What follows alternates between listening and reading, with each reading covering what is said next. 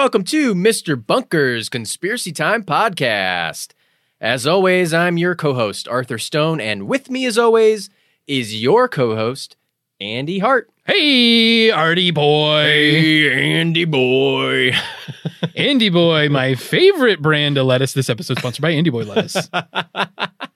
Folks, we are back in the bunker once Woo! again. Ready to ride. There we go.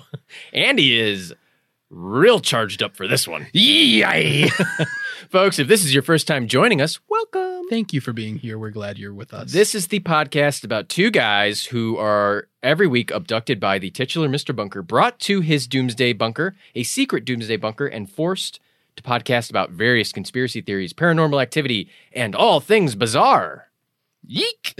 That's the tagline. And Andy, today's a special day, kind of, right? It's somewhat of a watershed moment, I would say, for us in this bunker. A watershed moment. Now, hopefully it's not a Watergate moment. We are being taped, though. We're always being recorded down here in the bunker. We're down here in the bunker, and, every week, listeners, Mr. Bunker, he kidnaps us, he abducts us and brings us down here every Sunday. Mm-hmm. And pretty recently, we launched the show. He put it out there into the world. This is his grand plan, is to have us podcast because he's too shy.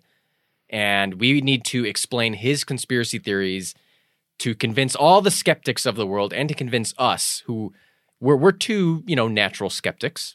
Exceptionally natural skeptics. And we launched the show, and we have exceptional bodies and exceptional minds. Yeah.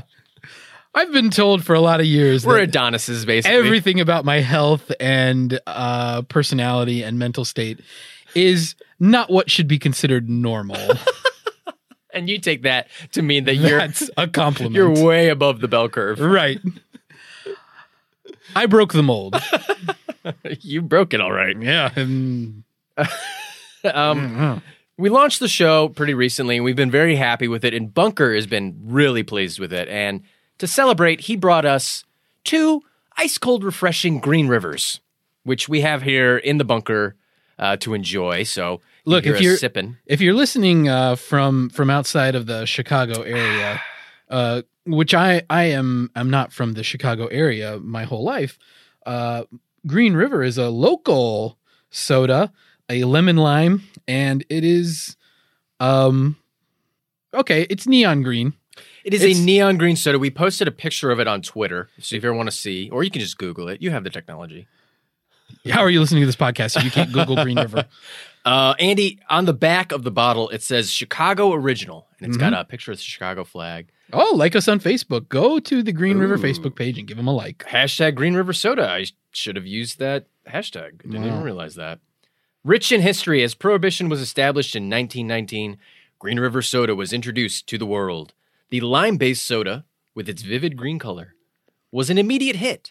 Today, we celebrate Green River's rich history. www.greenriversoda.com. The original. The original. Cheers, Andy. So, listeners, today's a bit of a celebration for us, but Andy, probably not a celebration for our families. Would you say that? Because we got abducted again? Yeah, because we got abducted again. We got abducted again. Yeah. Once again, we're down here. Yeah, we're back in the bunker, so, I don't know. It's probably my family's not so upset to get an afternoon off. Has your wife talked to you at all about this? How you disappear for hours on Sunday? And She has, but she understands that it's an abduction, and she just kind of figures that it's just part of your thing, and that you're just a big dumb idiot. Right, yeah. She's already come to that conclusion that I'm a big dumb idiot. Yeah. I mean, you guys have been married long enough now that she probably Right. she knows what she hitched her wagon. She's to. aware. She knows at this point that this is what it is. I am who I am. I am what I am, and that's all that I am. That's right. We have Popeye with us in the bunker, ladies and gentlemen. And his vivid green spinach matches our beautiful Green Rivers. Our verdant soda. There's your vocab word of the day. Andy, hit me with My best shot? Hit me with your best shot. Pat Benatarmi. Tell us, Andy. Tell us and the listeners, how did Bunker get you today? Well, Art, you know this. Listeners don't know this. Maybe they do know this. I think I might have mentioned it before. I am a Red Line writer That's right. And on the Chicago Transit Authority. yes, here in Um, Chicago, we have a massive public transit system, Mhm. and there's multiple different trains, and they're all colored. So there's a red one, there's a blue one. What? They all have different colors. Yeah. Don't give me that face. They, Okay, I get how it sounded, but they have different colors. each line of the train is represented by a different color. Red, Okay, blue, That's probably a better way to say it. purple, brown, orange, That's right. green, pink. And they all go to different areas of the city. So if you're not familiar, the red line it runs from the northernmost point of the city limits, to the southernmost point of the city limits. It just runs north to south, 24 hours a day, Well, 7 days a week. it doesn't actually run to the southernmost point of the city limits.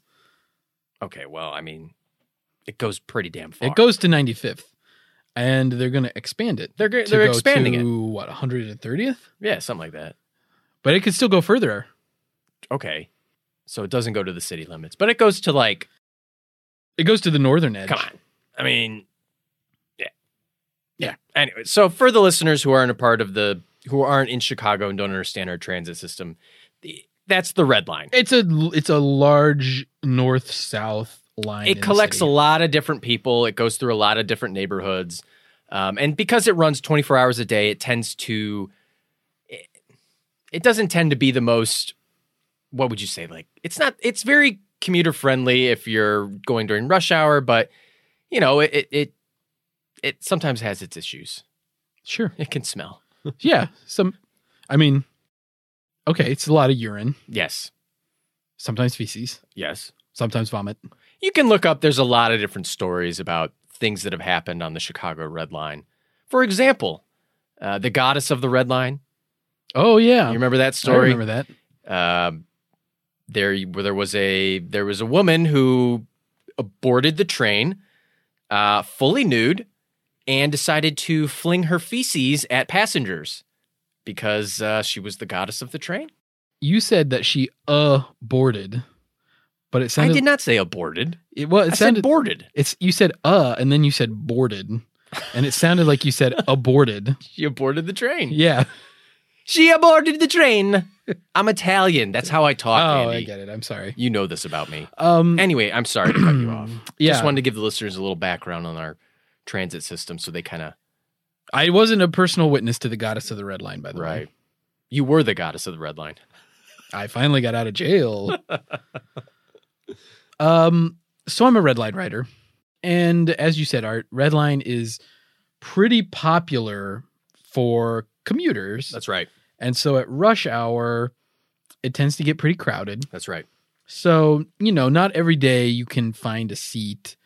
And what I like to do is there's a part of the train, which I stole this term from you, I call the train cave, which is where in the car, I don't ever go to the very first car, Right. but it's the part, every car has one. Right. It's the part where the conductor would be if it were the very front car. Yeah, it's like a little...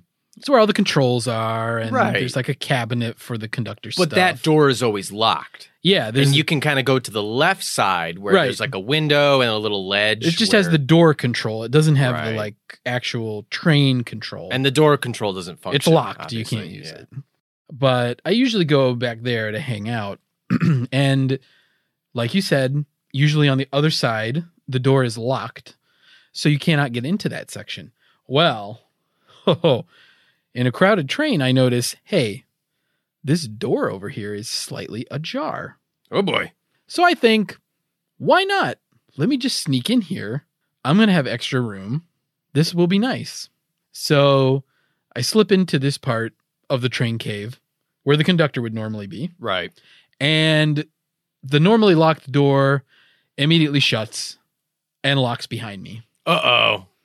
And the control panel suddenly comes alive. Oh, no. It was Bunker. He was the control panel? Yeah, he dressed up like the control panel. So he beeped and booped?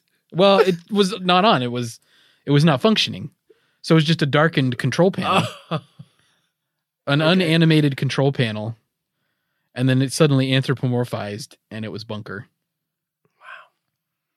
So then he whacked me with a frozen pork tenderloin, unconscious. And when I woke up, I was in the bunker.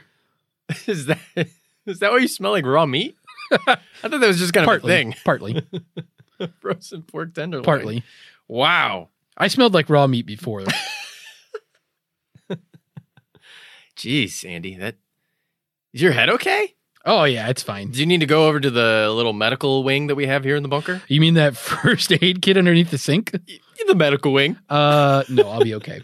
All right. But, Art, thank you for your concern. Well, I try. Art, I gotta ask, though. Okay. You're here, too. I'm here, too. What the heck's up with that, dude? What the heck? What the tech's up with that, dude? It Hey, sounded what? like you said the tech's. What happened? What the tech's up with that, dude? Everything's bigger in Texas. Andy, I'll tell you. Mine is rich. My story is rich because I got Coinstarred. He Coinstarred me. He Coinstarred me. he put you into a giant glass jar? Coinstarred me. He didn't coin me. He Coinstarred me.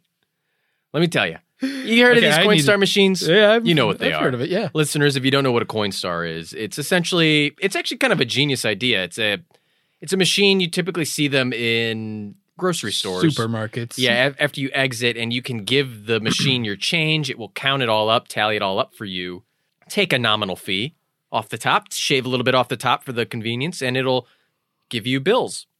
It'll give you money, paper money. And so I was walking by this Coinstar machine, and I was just kind of walked up to it because I was like, I wonder how much money they take off the top. I got a lot of loose change. I've got a big cup of loose change at my desk at home, and I should get rid of that and just get some paper money or something. And all of a sudden, you know what? Little fucking arms sprout out the side, and it grew little legs. It's fucking Bunker. Wow. He Coinstarred me. He spit a bunch of loose change in my mouth, dumped me in the machine. Wow. You know how much I'm worth? Well, you are the change. About $350. That's right. We've got the... He spit loose change in my mouth and then dumped me in the machine. The machine counted me up. Just you? Yep. And then he took me. And then the whole thing was full of change, too. It hurt. Yeah. So I was getting whacked in the head with pennies like I was a freshman. Wait, so he didn't just dress up like the machine. He like strapped a machine to his person. He was like, imagine a mascot at a baseball game. You know how they have human arms? Yeah.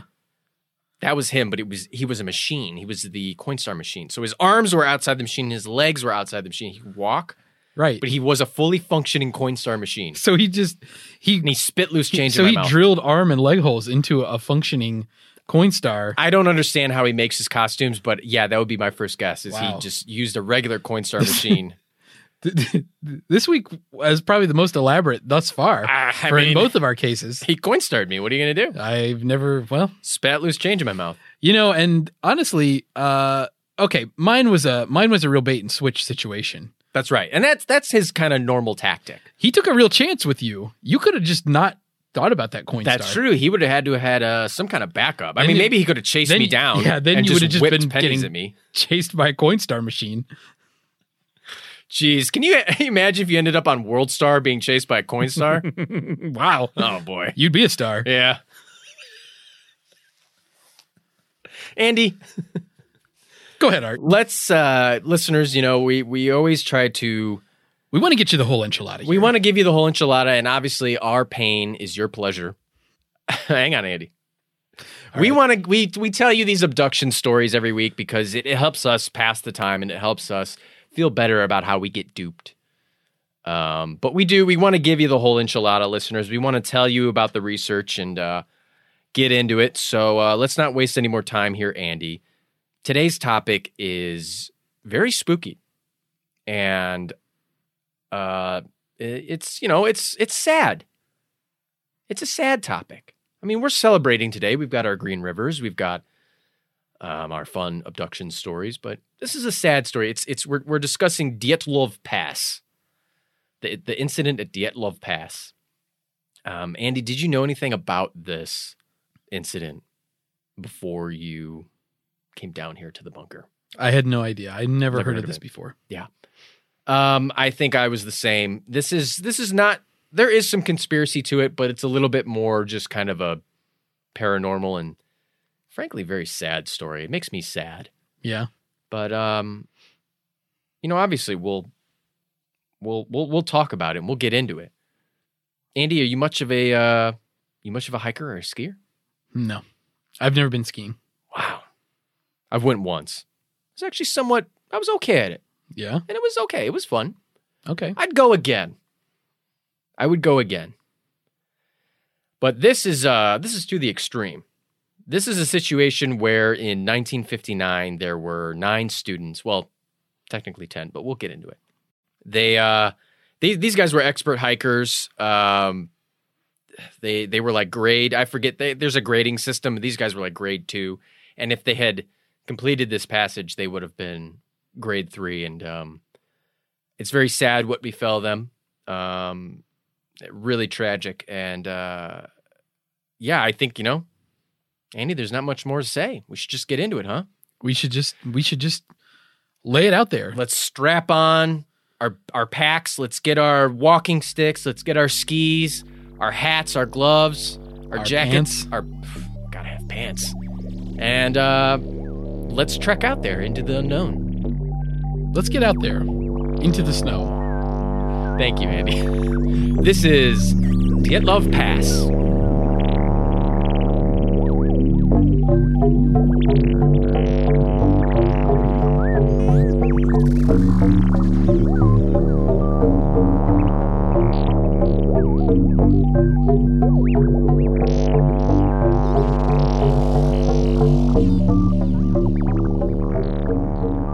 Andy, it's a cold February winter in Soviet Russia. Near the Ural Mountains, 9 students comprised of expert hikers and skiers, led by Igor Dyatlov, decide to make an expedition deep into the area and hike the foreboding Kholat Syakhl Mountain, otherwise known as the Mountain of the Dead. Yeesh. By the indigenous peoples. Creepy. They begin their journey on February 1st through the mountain pass. They never return. Art, 20 days go by, and there's no word from the hikers. Their families demand a rescue mission. 6 days later, the very first rescue teams make contact with the remains of the students' expedition. Their abandoned and damaged tent was found. Buried in the snow and torn from its standings, it was empty except for the group's shoes and belongings left untouched in the disarray. Stranger still, the tent had been slashed open, Art, from the inside.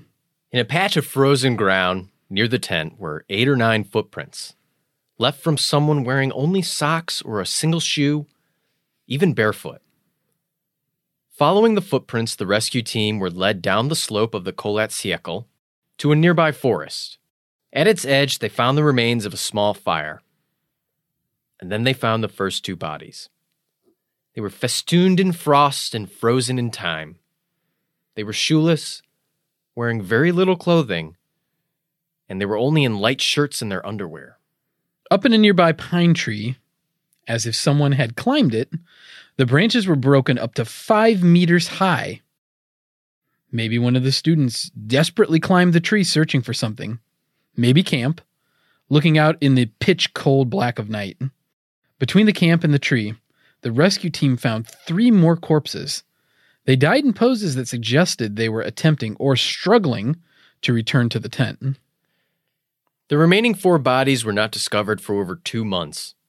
On May 4th, under 4 meters of snow in a ravine, the final 4 bodies were found, about 75 meters further into the woods from a pine tree. 3 of those 4 were better dressed than the others, meaning those who died first had their clothes relinquished to the others. One was wearing the burned, torn trousers of another and was also wrapped in a torn jacket. So what befell these unfortunate hikers? What could have caused them to rush out into a frigid blizzard in the middle of the night, unclothed and frightened? Was there a malfunction with their equipment? Did someone or something chase them from their camp? Or maybe Mother Nature herself lived up to the name, Death Mountain.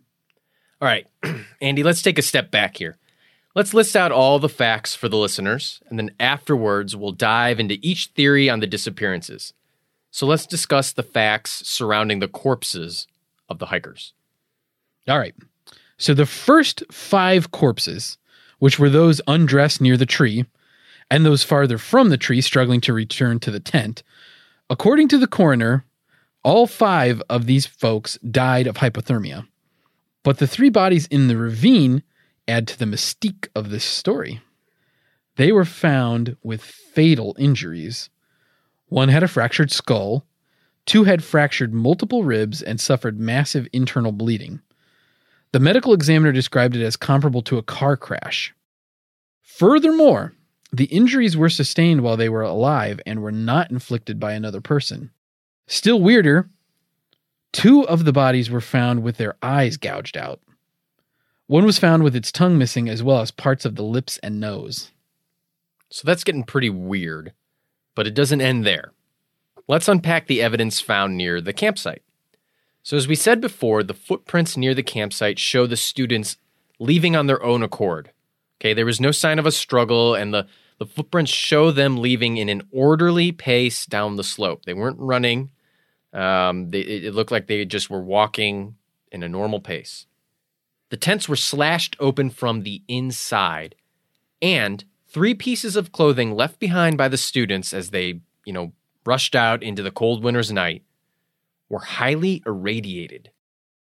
Okay, and there's a few more facts, though, that we still need to discuss. First off, let's talk about everybody's favorite breakfast table topic, putrefaction and body decomposition. I can't talk about enough. You can't get enough of it. It is delightful. Many assume that the missing eyes and tongue found on the 3 bodies in the ravine were due to animals or someone or something removing them.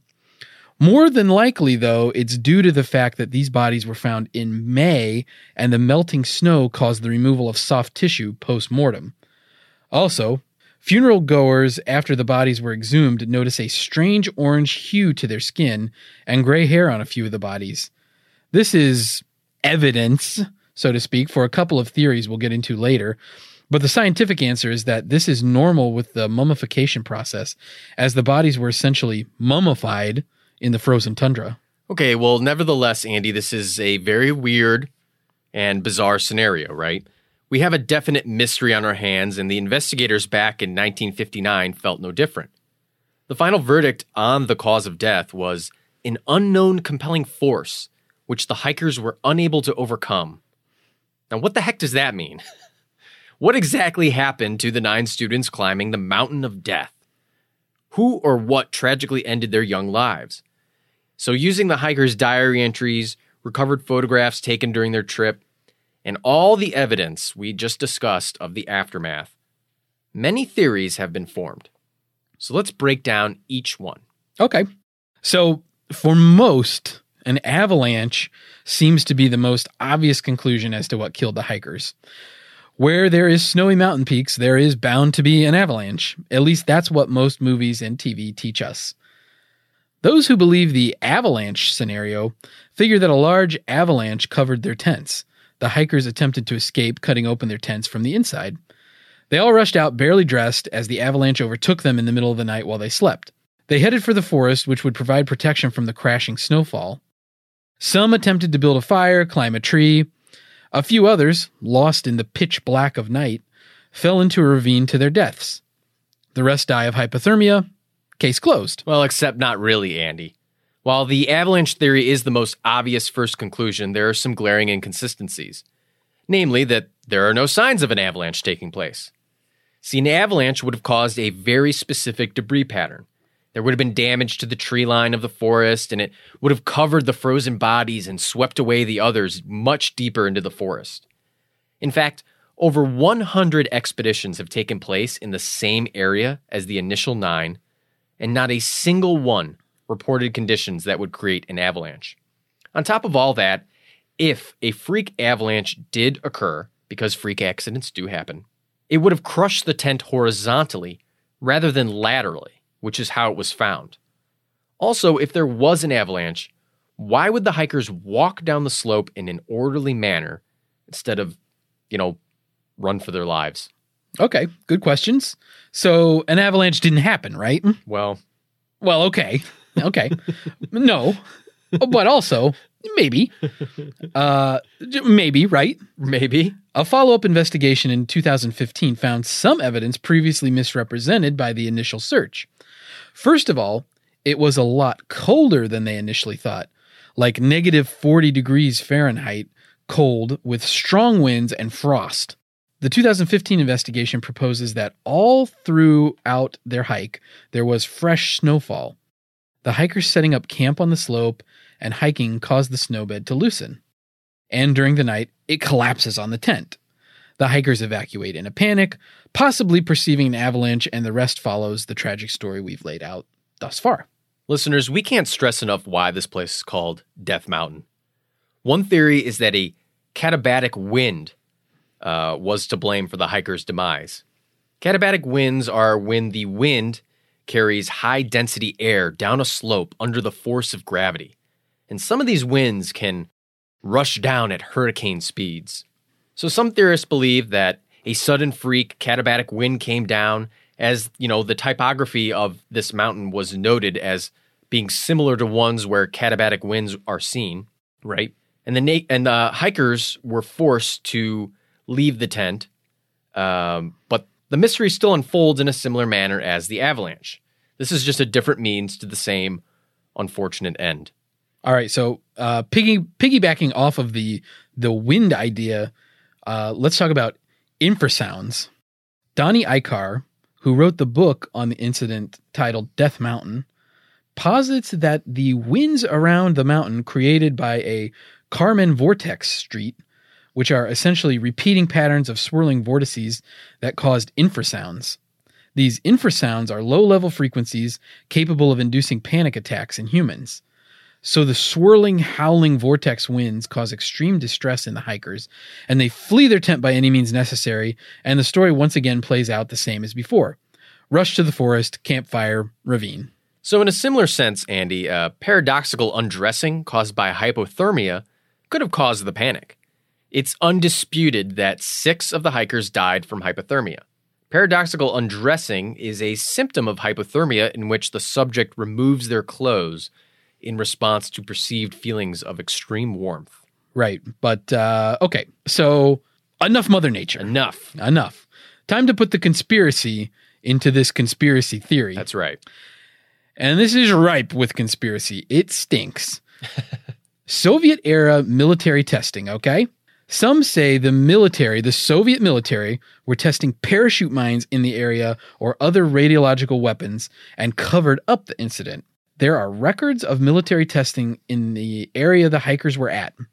Parachute mines were common in World War II era bombardments that were dropped by aircraft and detonated before they hit the ground. They caused very similar injuries to the ones seen in the hikers, namely internal injuries without external damage. It could also explain why some of the clothing found on the bodies was badly burned. So could shell shock and Soviet bombardments be to blame for the death of the hikers? Some residents of villages near the area report seeing strange orange orbs floating in the sky or falling in the sky. Could this have been potential military aircraft and dropping bombs? And what about radiation? 3 articles of clothing were found with significant traces of radiation and the strange orange hue to the corpses. Could this have been the USSR testing radiological weapons? Possibly. But that doesn't explain why only some of the bodies possess the strange orange hue and only 3 of the articles of clothing possess radiation. But more importantly, did the military cover up the incident? So some speculate that the bodies were unnaturally manipulated due to livor mortis and burns to the hair and skin. Also, photographs of the tent, allegedly, show it as erected incorrectly, something hikers as experienced as this group would have never done. Also, after the investigation ceased in May 1959, the USSR sent the reports to a secret archive where they were not released until the 1990s. This, however, was standard practice for all domestic affairs in Soviet Russia. But let's add just a pinch more mystery to our conspiracy pie and it's going to taste real nice. Lev Ivanov, who led the initial investigation in 1959, published an article in 1990 stating that their investigation team had no rational explanation for the events and that he saw flying spheres. Spheres. Not spears. Spheres. He was told to dismiss these claims by high-ranking officials.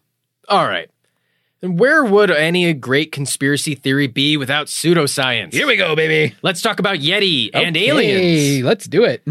Some believe a Russian Yeti attacked the camp.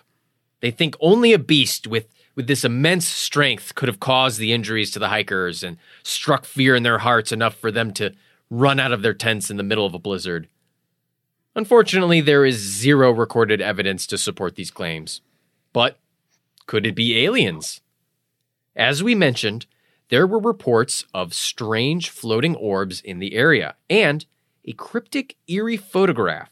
The last photo taken on a camera recovered at the campsite shows 3 flashing lights amongst a pitch-black background. Could this have been a UFO? Strange circumstances to be sure, Art, but stranger than all that is that a YouTuber named Lemino, Either one. yeah, however you want to say it, may have uncovered the most convincing theory of all. Before you roll your eyes at the thought of some random YouTuber, this guy has thoroughly researched the incident and even had the original Russian reports translated to English, all of which is published on their website that we will link to. So we like it, but you decide for yourself. That's right. Lemino, while looking through the photographs exported from the hiker's camera, noticed a makeshift stove used by the group. You can clearly see an exhaust pipe sticking out of the tent in one of the photographs. This is further corroborated by the fact that the hikers had remnants of fried food in their stomachs. So Lemino believes that during that fateful night, the wind howling outside, the temperatures dropping to -40, something went wrong with this portable stove. Maybe the embers didn't completely extinguish. Maybe the hikers, in their documented intoxication, did something to cause the tent to fill with smoke. So the hikers obviously wanted to exit the tent as quickly as possible, and that's why they slashed it open. They stumble into the sub-zero temperatures, dazed and confused, and struggling to breathe from the smoke. In their panic and drunkenness, some may have forgotten their clothing. Once outside, they decide to orderly make their way down the slope to the forest to set up an alternative camp and wait out the night. And the rest is history. Lemino's theory also explains why some of the clothing appeared burnt. Could this have been from desperately trying to make a fire at the forest's edge, or was it from the makeshift stove? What about the radioactive clothing, you might be asking? Lemino uncovered evidence that the 3 articles of clothing belonging to the 2 of the hikers who had previously worked in areas where they would be exposed to radiation. These were, after all, students of the Ural Polytechnical Institute. Does the mystery of what happened at Dyatlov Pass end here? Recently, as of February 2019, the Russian government is reopening its investigation into the incident.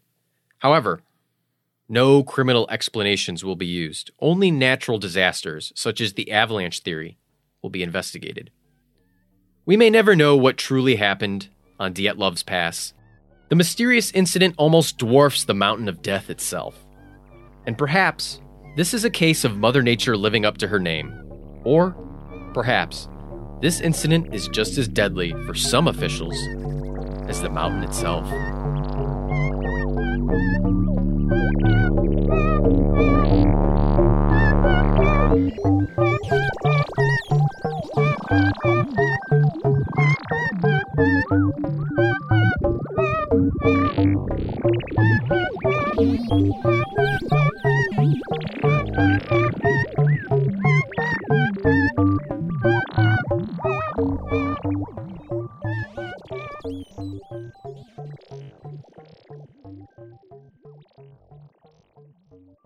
Mr. Bunker's Conspiracy Time podcast will be right back after this brief message.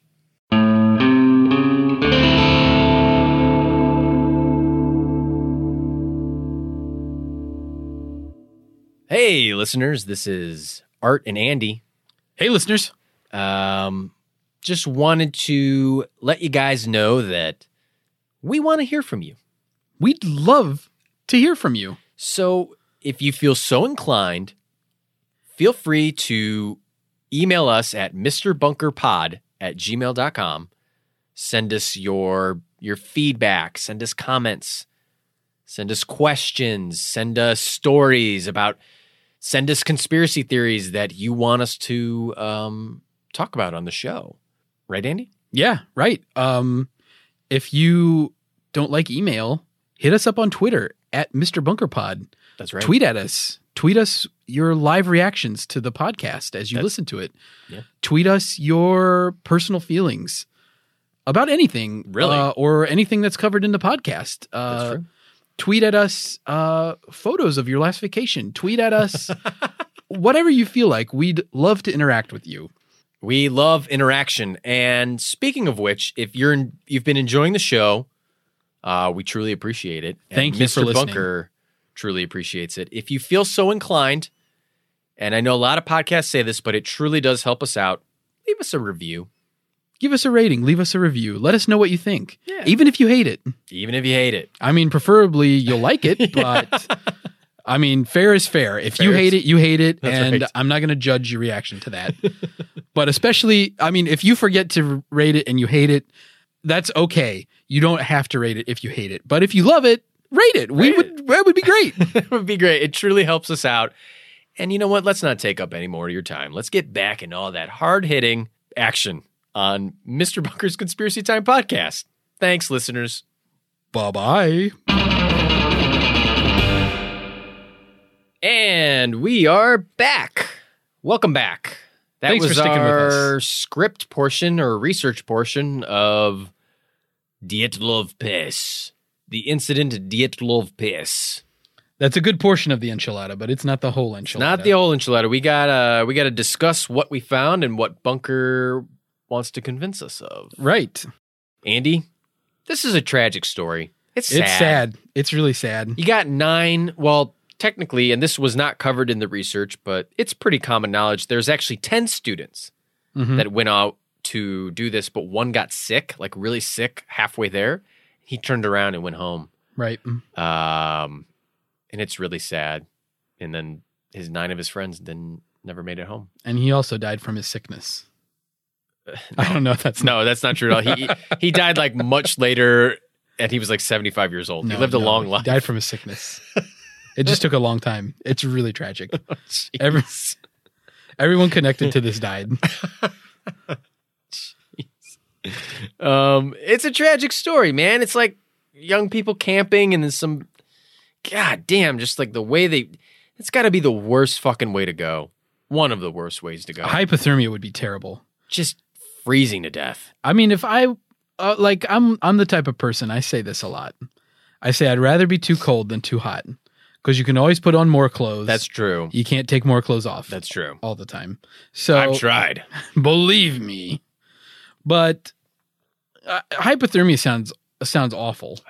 I mean, I've never experienced it, obviously. However, I think it's almost like after a while, I think, right, like your brain kind of takes over and Right. I think you pass out probably before you suffer anymore, right? Right. You hit One that of those things. you hit that point where you start shutting systems down. Yeah. And to give you listeners an idea of how fucking cold it was out there, we've experienced that level of cold before. I mean, maybe not this, but kind of the same, right? Like just recently, this past winter in Chicago, it was colder here in parts of Chicago than it was in certain parts of Antarctica. Yeah. It was negative 40 degrees with like 20, 30 mile an hour winds and a wind chill. It Yeah. was fucking cold. Yeah. I mean, to give you listeners an idea, I live in a modern house and the inside with a furnace running and the inside of my door hinges were frozen. Like there was frost building up on the insides of my door hinges. That's how fucking cold it is. I had frost on the inside of my windows. You went out in it, didn't you? I went to work What? the day after the coldest Oh, day. it was still really cold. It was still really cold. But you went out on that Wednesday because it was a Wednesday. I right? took my trash out. Yeah. And it's the kind of cold that your eyes freeze shut. Yeah. I mean, I You just le- walked to the dumpster and back, and And that's was where fine. that's your normal hangout, right? Yeah, The I normally dumpster. am back in the alley in the dumpster. You're a piece of trash. I'm a trash man.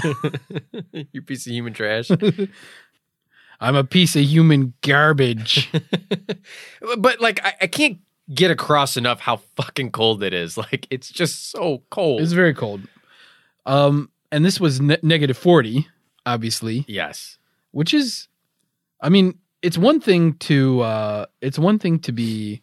like walk between warm locations Yes. at negative 40. It's another thing to camp out in it. Yes. And this is in 1959, Right. when the thing that warms you is, I don't know what they were wearing. If it was like, I mean, 1959, they had probably some synthetic materials, right? They probably had like pretty warm clothing and stuff available, I would think. Furs, Sure. but synthetic materials too, I believe. I mean, you know, but you're in a little, like a fucking, a 9-person tent. Yeah. If they had this portable stove, that would have been nice. But like, what is that doing? You know, the wind is howling outside. Yeah. Um, I mean, this tent, I'm sure, is not completely immune from the wind. these are also northern Ruskies. So these guys are used to the cold. I mean, they're probably little bit. hardy. Yeah. I mean, Sure. this isn't like somebody from Florida or something, or California experiencing the cold for like the first time. These are people who have grown up in the cold. They're used to the cold. They hike a lot. So Yeah. they get a little bit of an advantage there. But still, Still, it's so cold. It's so cold that even if you say this is not that bad, yeah, you could still get like your skin could get burned from the wind. that's right. Even if you don't feel it, it just is happening. It's like when you get a sunburn at the Yeah, you have at no the idea. beach. Yeah. You can be like, oh, it's this is fine. But then later on, you realize that your skin is completely seared off. That's what happens when you go out in the sun. Your skin melts off. Yeah, It sears It's like like a fond Yeah. crust forms. yeah. It's like I'm Your like towel. I'm like a fondue pot, basically. Get me out in the sun, and I just like get creamy and drip everywhere. You look like Pizza the Hut. Yeah. It's a pretty good proxy for me. Well, Andy, what else do you make of this story? There's a lot of different theories running around. Obviously, people love that Yeti. Oh man, I wish it was the Yeti. People love a Yeti. It would be neat, right? Like it turns out, yeah, this actually probably was a Yeti. Yeah. But obviously it wasn't going to be the Yeti. Oh, there's no. There's no even like evidence that the Yeti exists at all, let alone None. that the Yeti came to this camp and killed these people. And obviously some like UK Discovery Channel show. Mhm. You know how the Discovery Channel and the History Channel have all these shows now where it's like Finding Bigfoot yes, and stuff. they tried to hunt the Yeti, and you can look up an episode of it online, and it's so fucking bad. It's so obviously they're acting. Yeah. Like the two people who are like, yeah, there was definitely something there, and they find a Yeti nest in a cave. It's like, oh my god, who had to put together a Yeti? What does a Yeti nest look like? It's full of Jack Link's beef jerky. That clever little Yeti. That sassy little Yeti. That sassy Yeti. Ooh, it's got all these mugs that keep your drinks hot or cold. Yeah.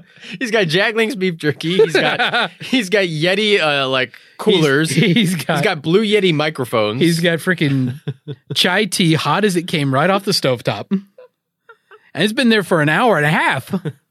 That's fucking Yeti, man. Yeti nest. Yeah, I'm sorry, like the Yeti did not happen, unfortunately. There might be a Russian Yeti out there somewhere. That might be another episode that we'll do on cryptozoology or something. But Right. for this story, no, a Yeti did not. The Yeti, I mean, We can safely say we can conclude the Yeti Yes. did not get involved. yes. Aliens, Yeti steered clear of this one. He was like, Death Mountain? I'm not going over there. Yeti's like, I got this nice nest. You see my fucking yes? I'm going to stay in my cave. I'm still paying this fucking thing off. Are you kidding me? Come on. I got a 30-year loan. Ooh. You try living out here in the middle of the fucking Russian tundra trying to find a mate. Do you know how hard it is Do you know how many Yetis there are? And look, I've got high standards. I don't think I should have to settle. I think this Yeti might be an incel. I bring a lot to the table. This Yeti might be an incel. This Yeti's like This a is- fucking nice guy. Like Yeah. incel nice Yeah. guy. Yeah. I mean, I don't understand. There's a reason female he's Yeti doesn't want in a loving, charming, handsome, sensitive, but also very masculine Yeti such as myself. I just don't see what they don't see in me. look, Yeti, if you're listening, there's a reason you're single. Yeah. Email us. We'll be in touch. We'll help you. We'll make you into a real Yeti. We'll get you laid. We'll help you yet. Jesus Christ. God. So what about aliens? What about aliens? Not real solid on this one. People were just kind of like, they were orbs. Probably aliens. Yeah, why would the aliens beat the shit out of their bodies and leave them? It's not the usual They don't do alien that. MO Right. to cause so much physical abuse to the body of a human. Right. And I think it would be different if we never found the bodies. Yeah. Like they're just gone forever. If the whole campsite completely disappeared and Yeah. they never found them, then maybe aliens would be like, well, maybe they got abducted. Yeah. I think there'd be a lot more of it. And I think once you start looking into the military testing portion of it, which, we can jump into that. Yeah, let's go there. I think that's a lot stronger. You've got, this Sure. is Cold War era Soviet Union. This is the space race. This is military testing. Of course, there's reports, there's confirmed reports of the Soviets testing weapons and testing rockets. And there was like there was a rocket testing facility and a nuclear weapon testing facility not too far. This is like way up north in the Russian fucking like tundra. Of course, this is where they're testing all this secret shit. Right. So who the fuck wants to ever go there? It's just Sorry. It's just like in the US Right. when the military tested stuff in like the salt flats, the Yeah. alkali salt flats. No one's in going out Nevada. It's they expect that nobody's there. So if somebody were happened to be hiking, right? Like they could inadvertently get in the middle of a military test. The military Right. just didn't know they were there. Right. So, I mean, it doesn't seem so unreasonable to say that No. Soviets were probably testing stuff there in that general area Yeah. before, and maybe this was just an unfortunate happenstance. Yeah, and you see these floating orbs that could be parts of a rocket leaving orbit or leaving the atmosphere, entering the atmosphere. They could be parts of a bomb test, going up, going down. Of course, you're going to see weird orbs and shit out in the night. This is in the middle of a winter storm, and we've been a part of winter storms, walking through the winter. Like, you know how hard it is to see shit? Yeah. And we have like street lights and modern technology and shit, and there's porch lights because you're walking through all these residential areas. You're walking in the middle of nowhere. It's so dark you can see the stars. All you have is the moonlight. I mean, you're not like everything is going to look like weird, blurry orbs. Your eyes are frozen shut. There's snow all over your eyelashes. You're wet. You're going to be seeing weird shit constantly. Art, have you ever been? No. Well, I have. No, what is it? Art, have you ever been somewhere that's very rural when it's a cloudy night and there's no electricity? I don't think so. So, you know me, I grew up in a rural part. You grew up in rural Ohio. Right. And once during a thunderstorm, the power went out and I was outside. I mean, it wasn't like raining and lightning, but there was lots of cloud cover. Playing with your I was out with hoop and stick. I was Your I was- favorite game. I was outside with my golf clubs, just stacking them as high as I could, end on end. What? And shambling up the top. Oh, you're building a stairway to heaven? Yeah. But there was lots of cloud cover. So the moon and the stars aren't a factor. Right. So they're completely gone. There's your light Which, source. In a winter storm, like you can assume, there's probably enough cloud cover that the moon and the stars aren't a factor. Right. It gets so dark that it's hard if your hand is like a foot away from your face. it's hard to even see it. Yeah, it's like because- being in a cave. Yeah, because there's just no ambient light Yeah. when the power goes out. I mean, in the city, it's like if the power goes out one spot, there's plenty of other light. Unless the whole city were to go out, Right. you know, you have ambient light. I mean, even when it's just a block, it gets still like Yeah. if you walk down a block that's pretty residential here and the light is out, the power is out on that one block, even that can be pretty like you can't people can sneak up on you real easily. There's shadows everywhere. Yeah, Um, it's disorienting. yeah.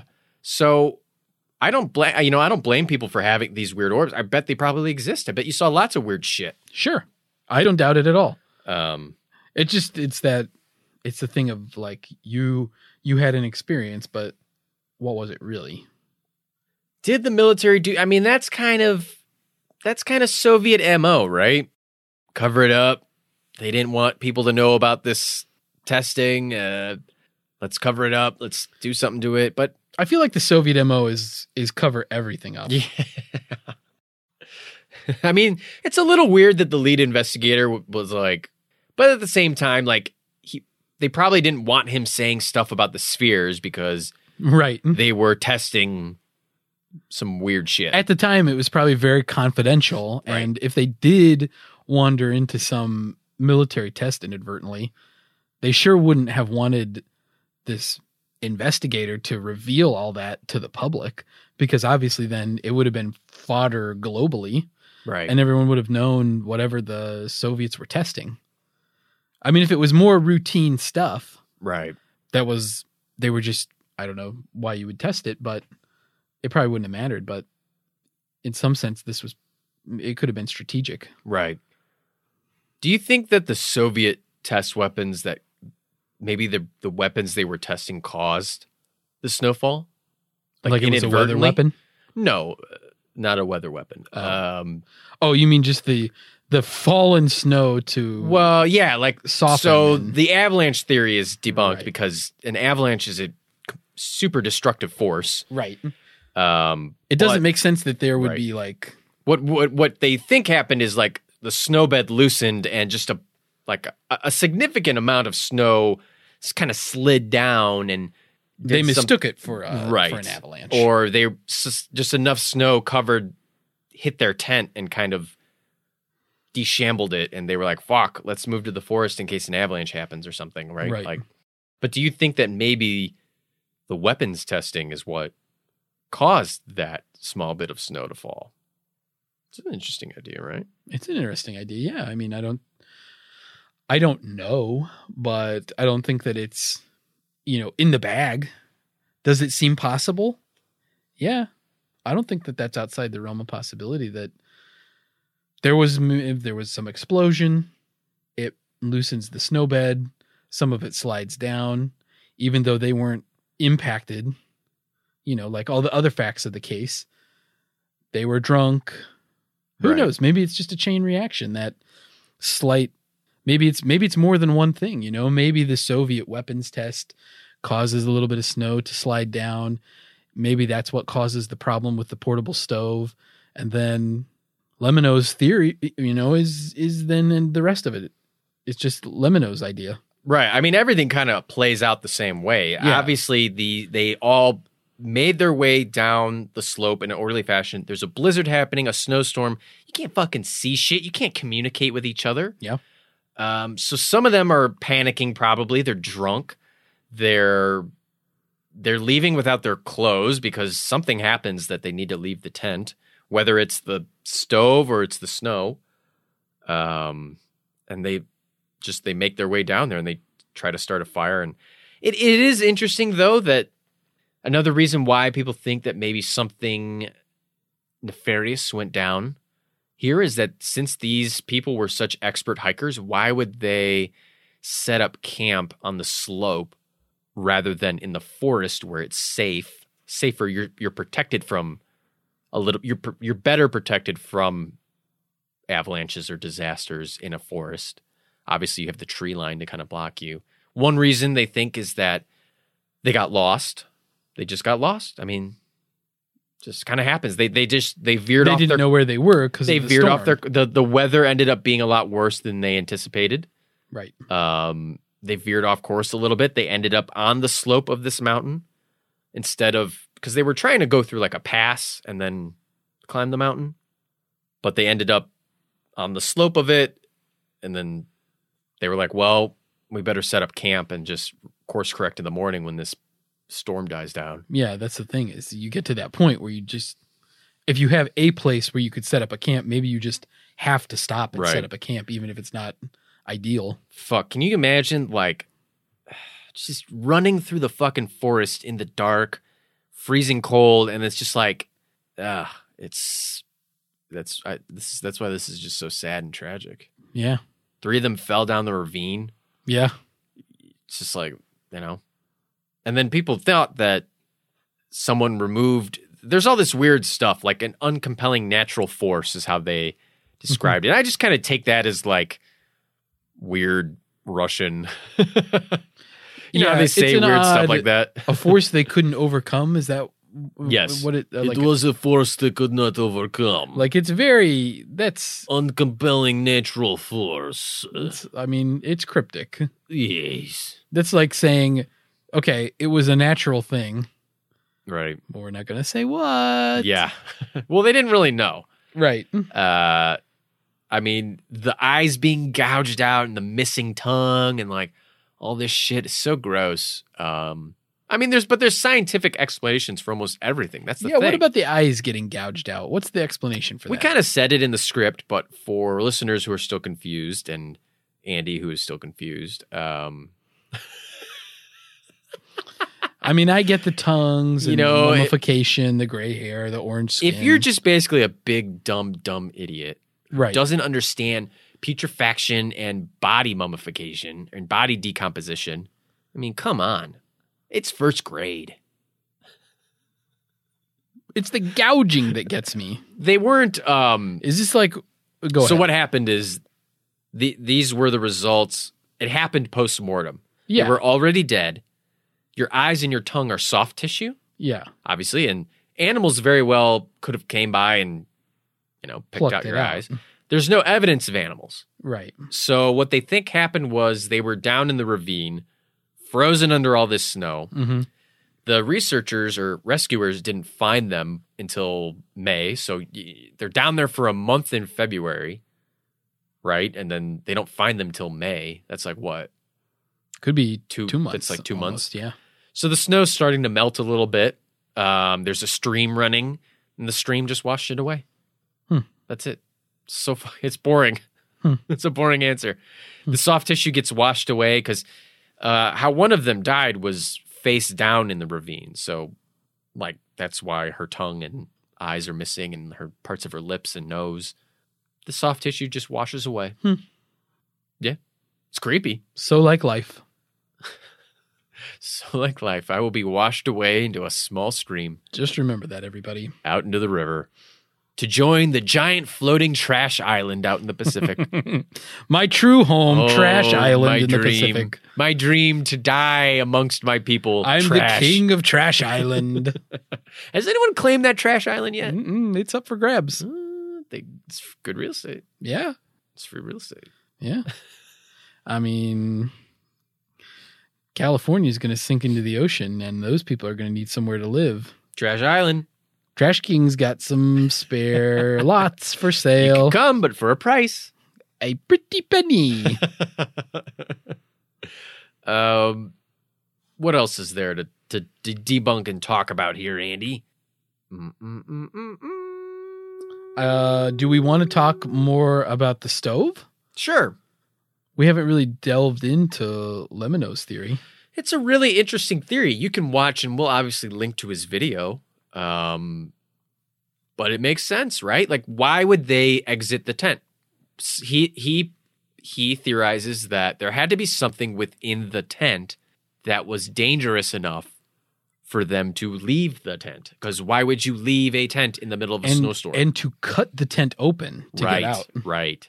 Not just exit Not it in an just orderly fashion. like leaving. It's they cut it open. So it has to be either smoke or snakes. Yeah. Those are the only two reasonable explanations. Yeah. There's I mean, a snake? Come on. The two S's have cut open a tent from the inside. Smoking snakes. Smoking snakes. The finest gambler in the Twin Cities. Smoking snakes. He does. He sounds like a cowboy gambler. I think it makes a lot of sense. It's very logical. It's compelling. Yeah. And I mean, it's not like they're changing. That's the whole mystery is why did they leave the tent? Why would you leave it?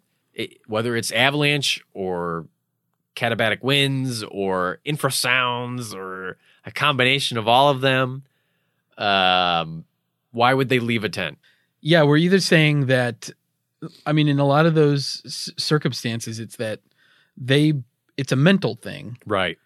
That they were so gripped with panic because of whatever was happening, whether it was the infrasounds or whether it was the avalanche or perceived avalanche, right, or the katabatic winds.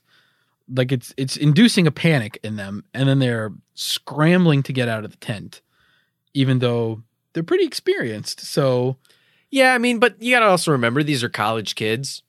They're drunk. They were drinking. They were, and obviously drinking that high level vodka. High level. It'll help you transcend, baby. This is fucking this is Russian Northern Mountains vodka. Right. This shit is warming you up. This is the moonshine of the USSR. Right. Yeah, I mean, that probably plays a factor too in the disarray once they get out of the tent. And who knows, maybe that was a contributing factor. It starts filling with smoke and yeah, they could have just unzipped it probably. So I don't know. I mean, they found blood in a lot of the stomachs. Like there was blood in some of the stomachs of some of the corpses. And that is very similar to what you find with smoke inhalation. Mm. You'll find blood, and they find like red slimy masses in their stomachs, which means blood mixed with other stuff, which makes sense because, they died from a lot of internal injuries as well. Right. So, yeah, I think it makes the most sense. I mean, why would you, something went wrong with that stove. It's it's 1959 in Russia. This is not modern day. They didn't have some fancy thing with like a shutoff valve. This is a fucking stove that you light with wood. Where the tent fabric got within like an inch of it and it shuts down automatically. And yes. You can't turn it on for 15 minutes or something. Some other theories that we didn't really discuss were, because there's no reason really even bring them up, but people thought that maybe they got attacked by the indigenous Mansi people who live in the area. Right. Yeah. But there's no signs of struggle whatsoever. There's no evidence for it. Yeah. So there's literally, there's nothing. I think it's one of those things that people throw out there when they first hear about it without having any evidence. And then it just ends up sticking a little bit. Not sticking, but you know what I'm saying. Right. Some people gravitate toward it, even though it's not. There's no reason to.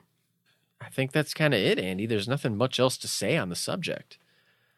Unless you have another piece that you want to bring up. You been doing some research. You have? No, that was a joke. You've been there. I went earlier today. Do you remember when I said I was going to the bathroom? Right. I went to the Dyatlov Pass. I went to the Death Mountain. But I got distracted and went to my favorite ride at Disneyland, Death Mountain. It's not very kid friendly, but kind of weird that Disney added that. It's quite a drop off. Have you ever been to Disney World or Disney World, not Disneyland? Oh, do you like roller coasters? Yeah, I like roller coasters a lot. Really?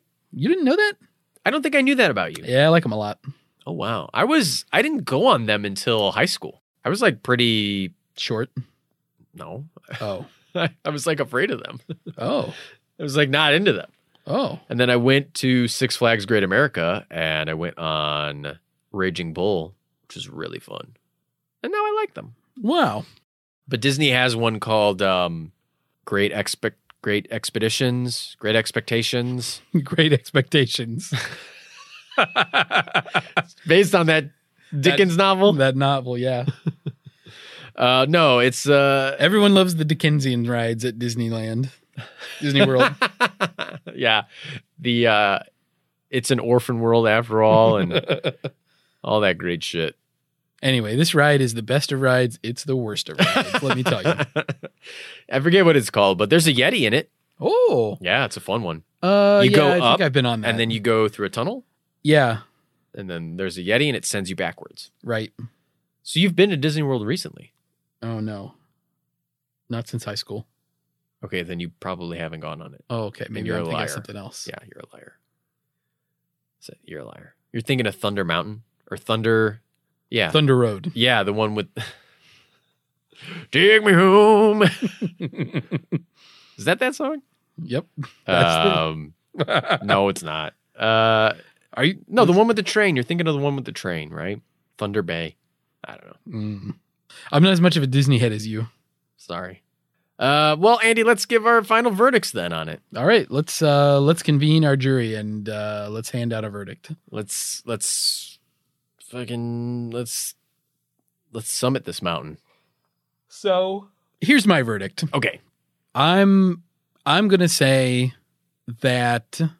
Okay, let's take this as a variety of things. Sure. I'm gonna start with the least plausible and move to the most plausible. Okay.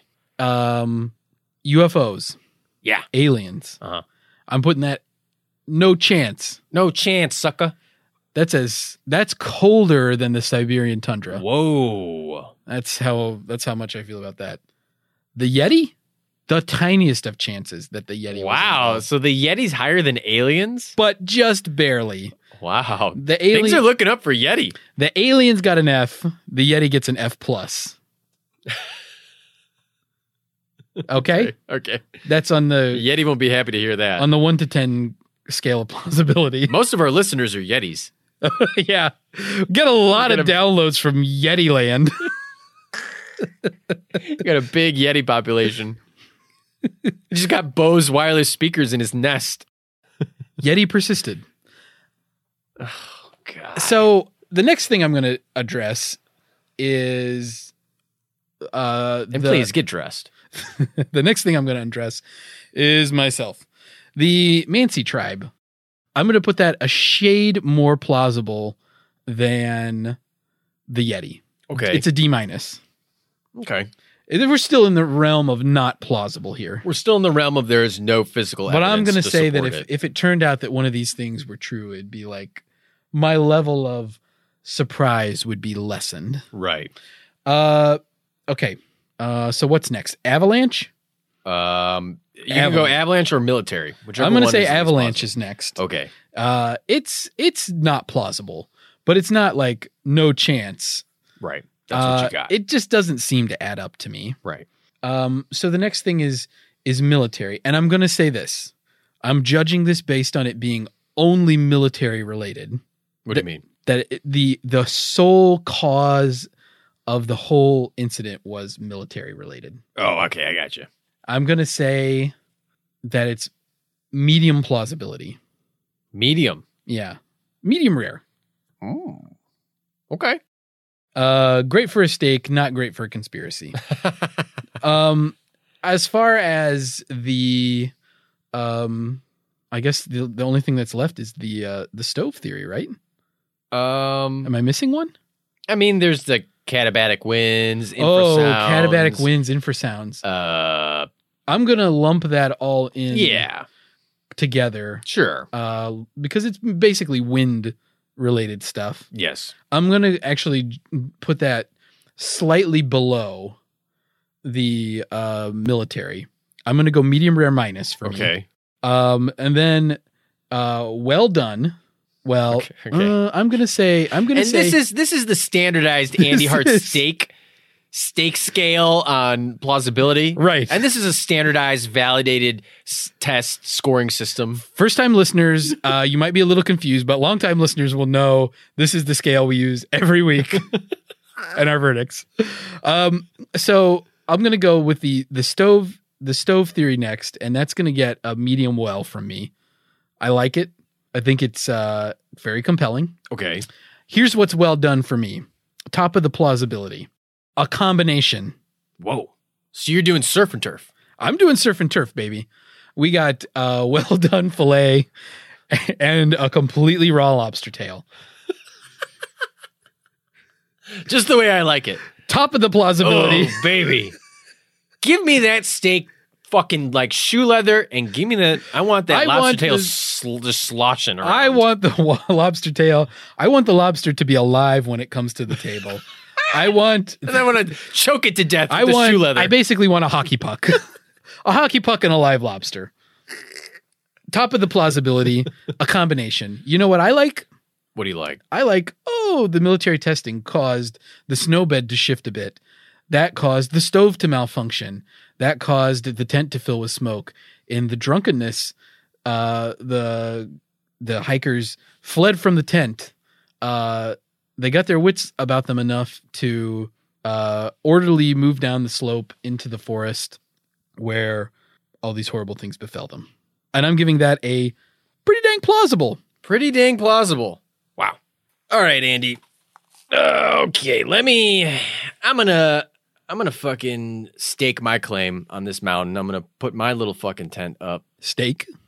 And I'm not using the Andy Hart stake scale. Okay. That's yours. That's proprietary. Please don't use it. Yeah, that's right. I can't afford it. I'm just gonna go, I'm case closed.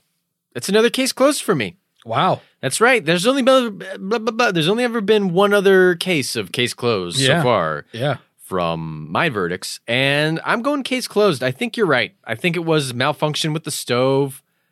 I think it was something happened. I'm going with Lamino's theory. I think that's what happened. Wow. Okay. Malfunction with the stove, smoke. The only thing I would like to see is some evidence of smoke debris, or smoke residue. You know what I'm saying? Right. There was burnt clothing. There was photographs of them wearing burnt clothing. So obviously something before they obviously died. Otherwise, how could they take photos? But I think that they, I think that they fucked up with the stove before. Right. Something happened. They burnt one of their jackets and. You think this was just a faulty stove, or it was they weren't good at using it? I think it was, according to the Lamino YouTuber, was homemade. Oh, right. It was a makeshift portable stove. Right. Which I don't know how the fuck you trek and hike with that thing, but anyway, that's the real theory. That's the real conspiracy. I'm going case closed. I think that's what happened. I don't think any nefarious deeds went down. I think this is just a tragic story that sucks to read about because it's sad. Yeah. But other than that, there's nothing. I got nothing else. I am case closed on it. There's no theory here. There's no conspiracy here. Wow. Sorry, Yetis. You heard it here first, folks. Arthur Stone, case closed. That's right. Bum bum. Bum bum bum bum bum bum bum. Maybe they all got eaten by a dick wolf.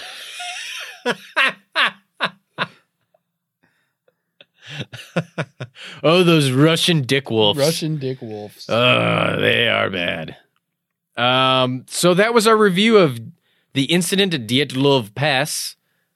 If you, the listeners, have any theories, what do you think? Boy, would we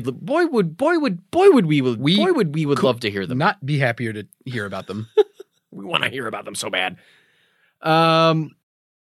Use the hashtag Dyatlov Pass and Go. Tweet at us. If you can figure that hashtag out, use it. Dyatlov Pass and collect $200.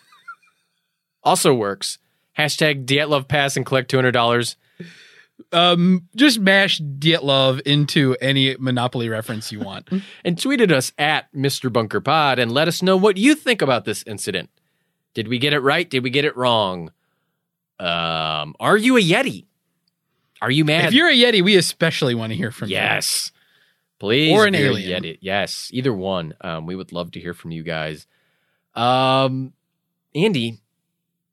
do you have any other thoughts or things that you want to bring up regarding Dyatlov Pass? I just want to say that this is a good reminder for everybody that when you're out in the outdoors, just remember to be safe. Yes. Respect Mother Nature. This is a tragic situation, no matter what happened. And always remember that Mother Nature has awesome power, and be prepared. It really does make you feel, I mean, even as a, Mother Nature's still Queen Bey. We haven't won that war yet. No, we're close. Almost. We almost have the earth subdued. We're wrestling that earth. No, that's a good point, Andy. And this is a very tragic situation, and sucks for the families and the dude who survived, the friend who survived. Yeah. What a to always live wondering what happened to your friends. Yeah, what a terrible thing to have to live with. Terrible. It's terrible. Charles Barkley. Sir Charles is here? Who are you going for? Yeah. Yeah. Terrible. Shaq, you're a terrible knucklehead. They're my favorites. Yeah. It shows. All right, folks. Well, it's about time we wrap it up here. We got to be hitting the old dusty trail. That's right. For this celebration episode of Mr. Bunker's Conspiracy Time podcast. As always, I am your co-host, Arthur Stone, for the titular Mr. Bunker, and for your co-host, Andy Hart, I'm Arthur saying, I don't remember my outro, saying, that was the whole enchilada. Wash it down with a Green River soda. Yummy.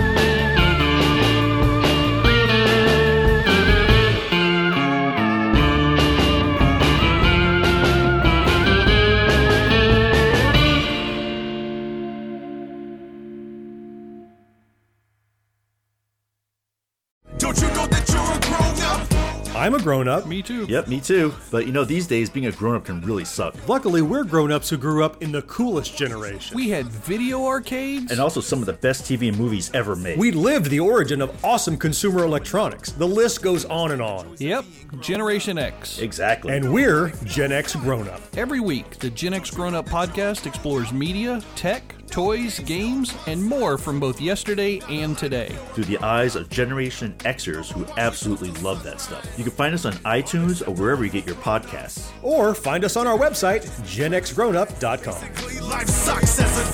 All right, you think that was good enough? I hope so, man. I'm tired. Who listens to a promo on a podcast and then goes and listens to a different podcast? Right. I've never done it. No. Right.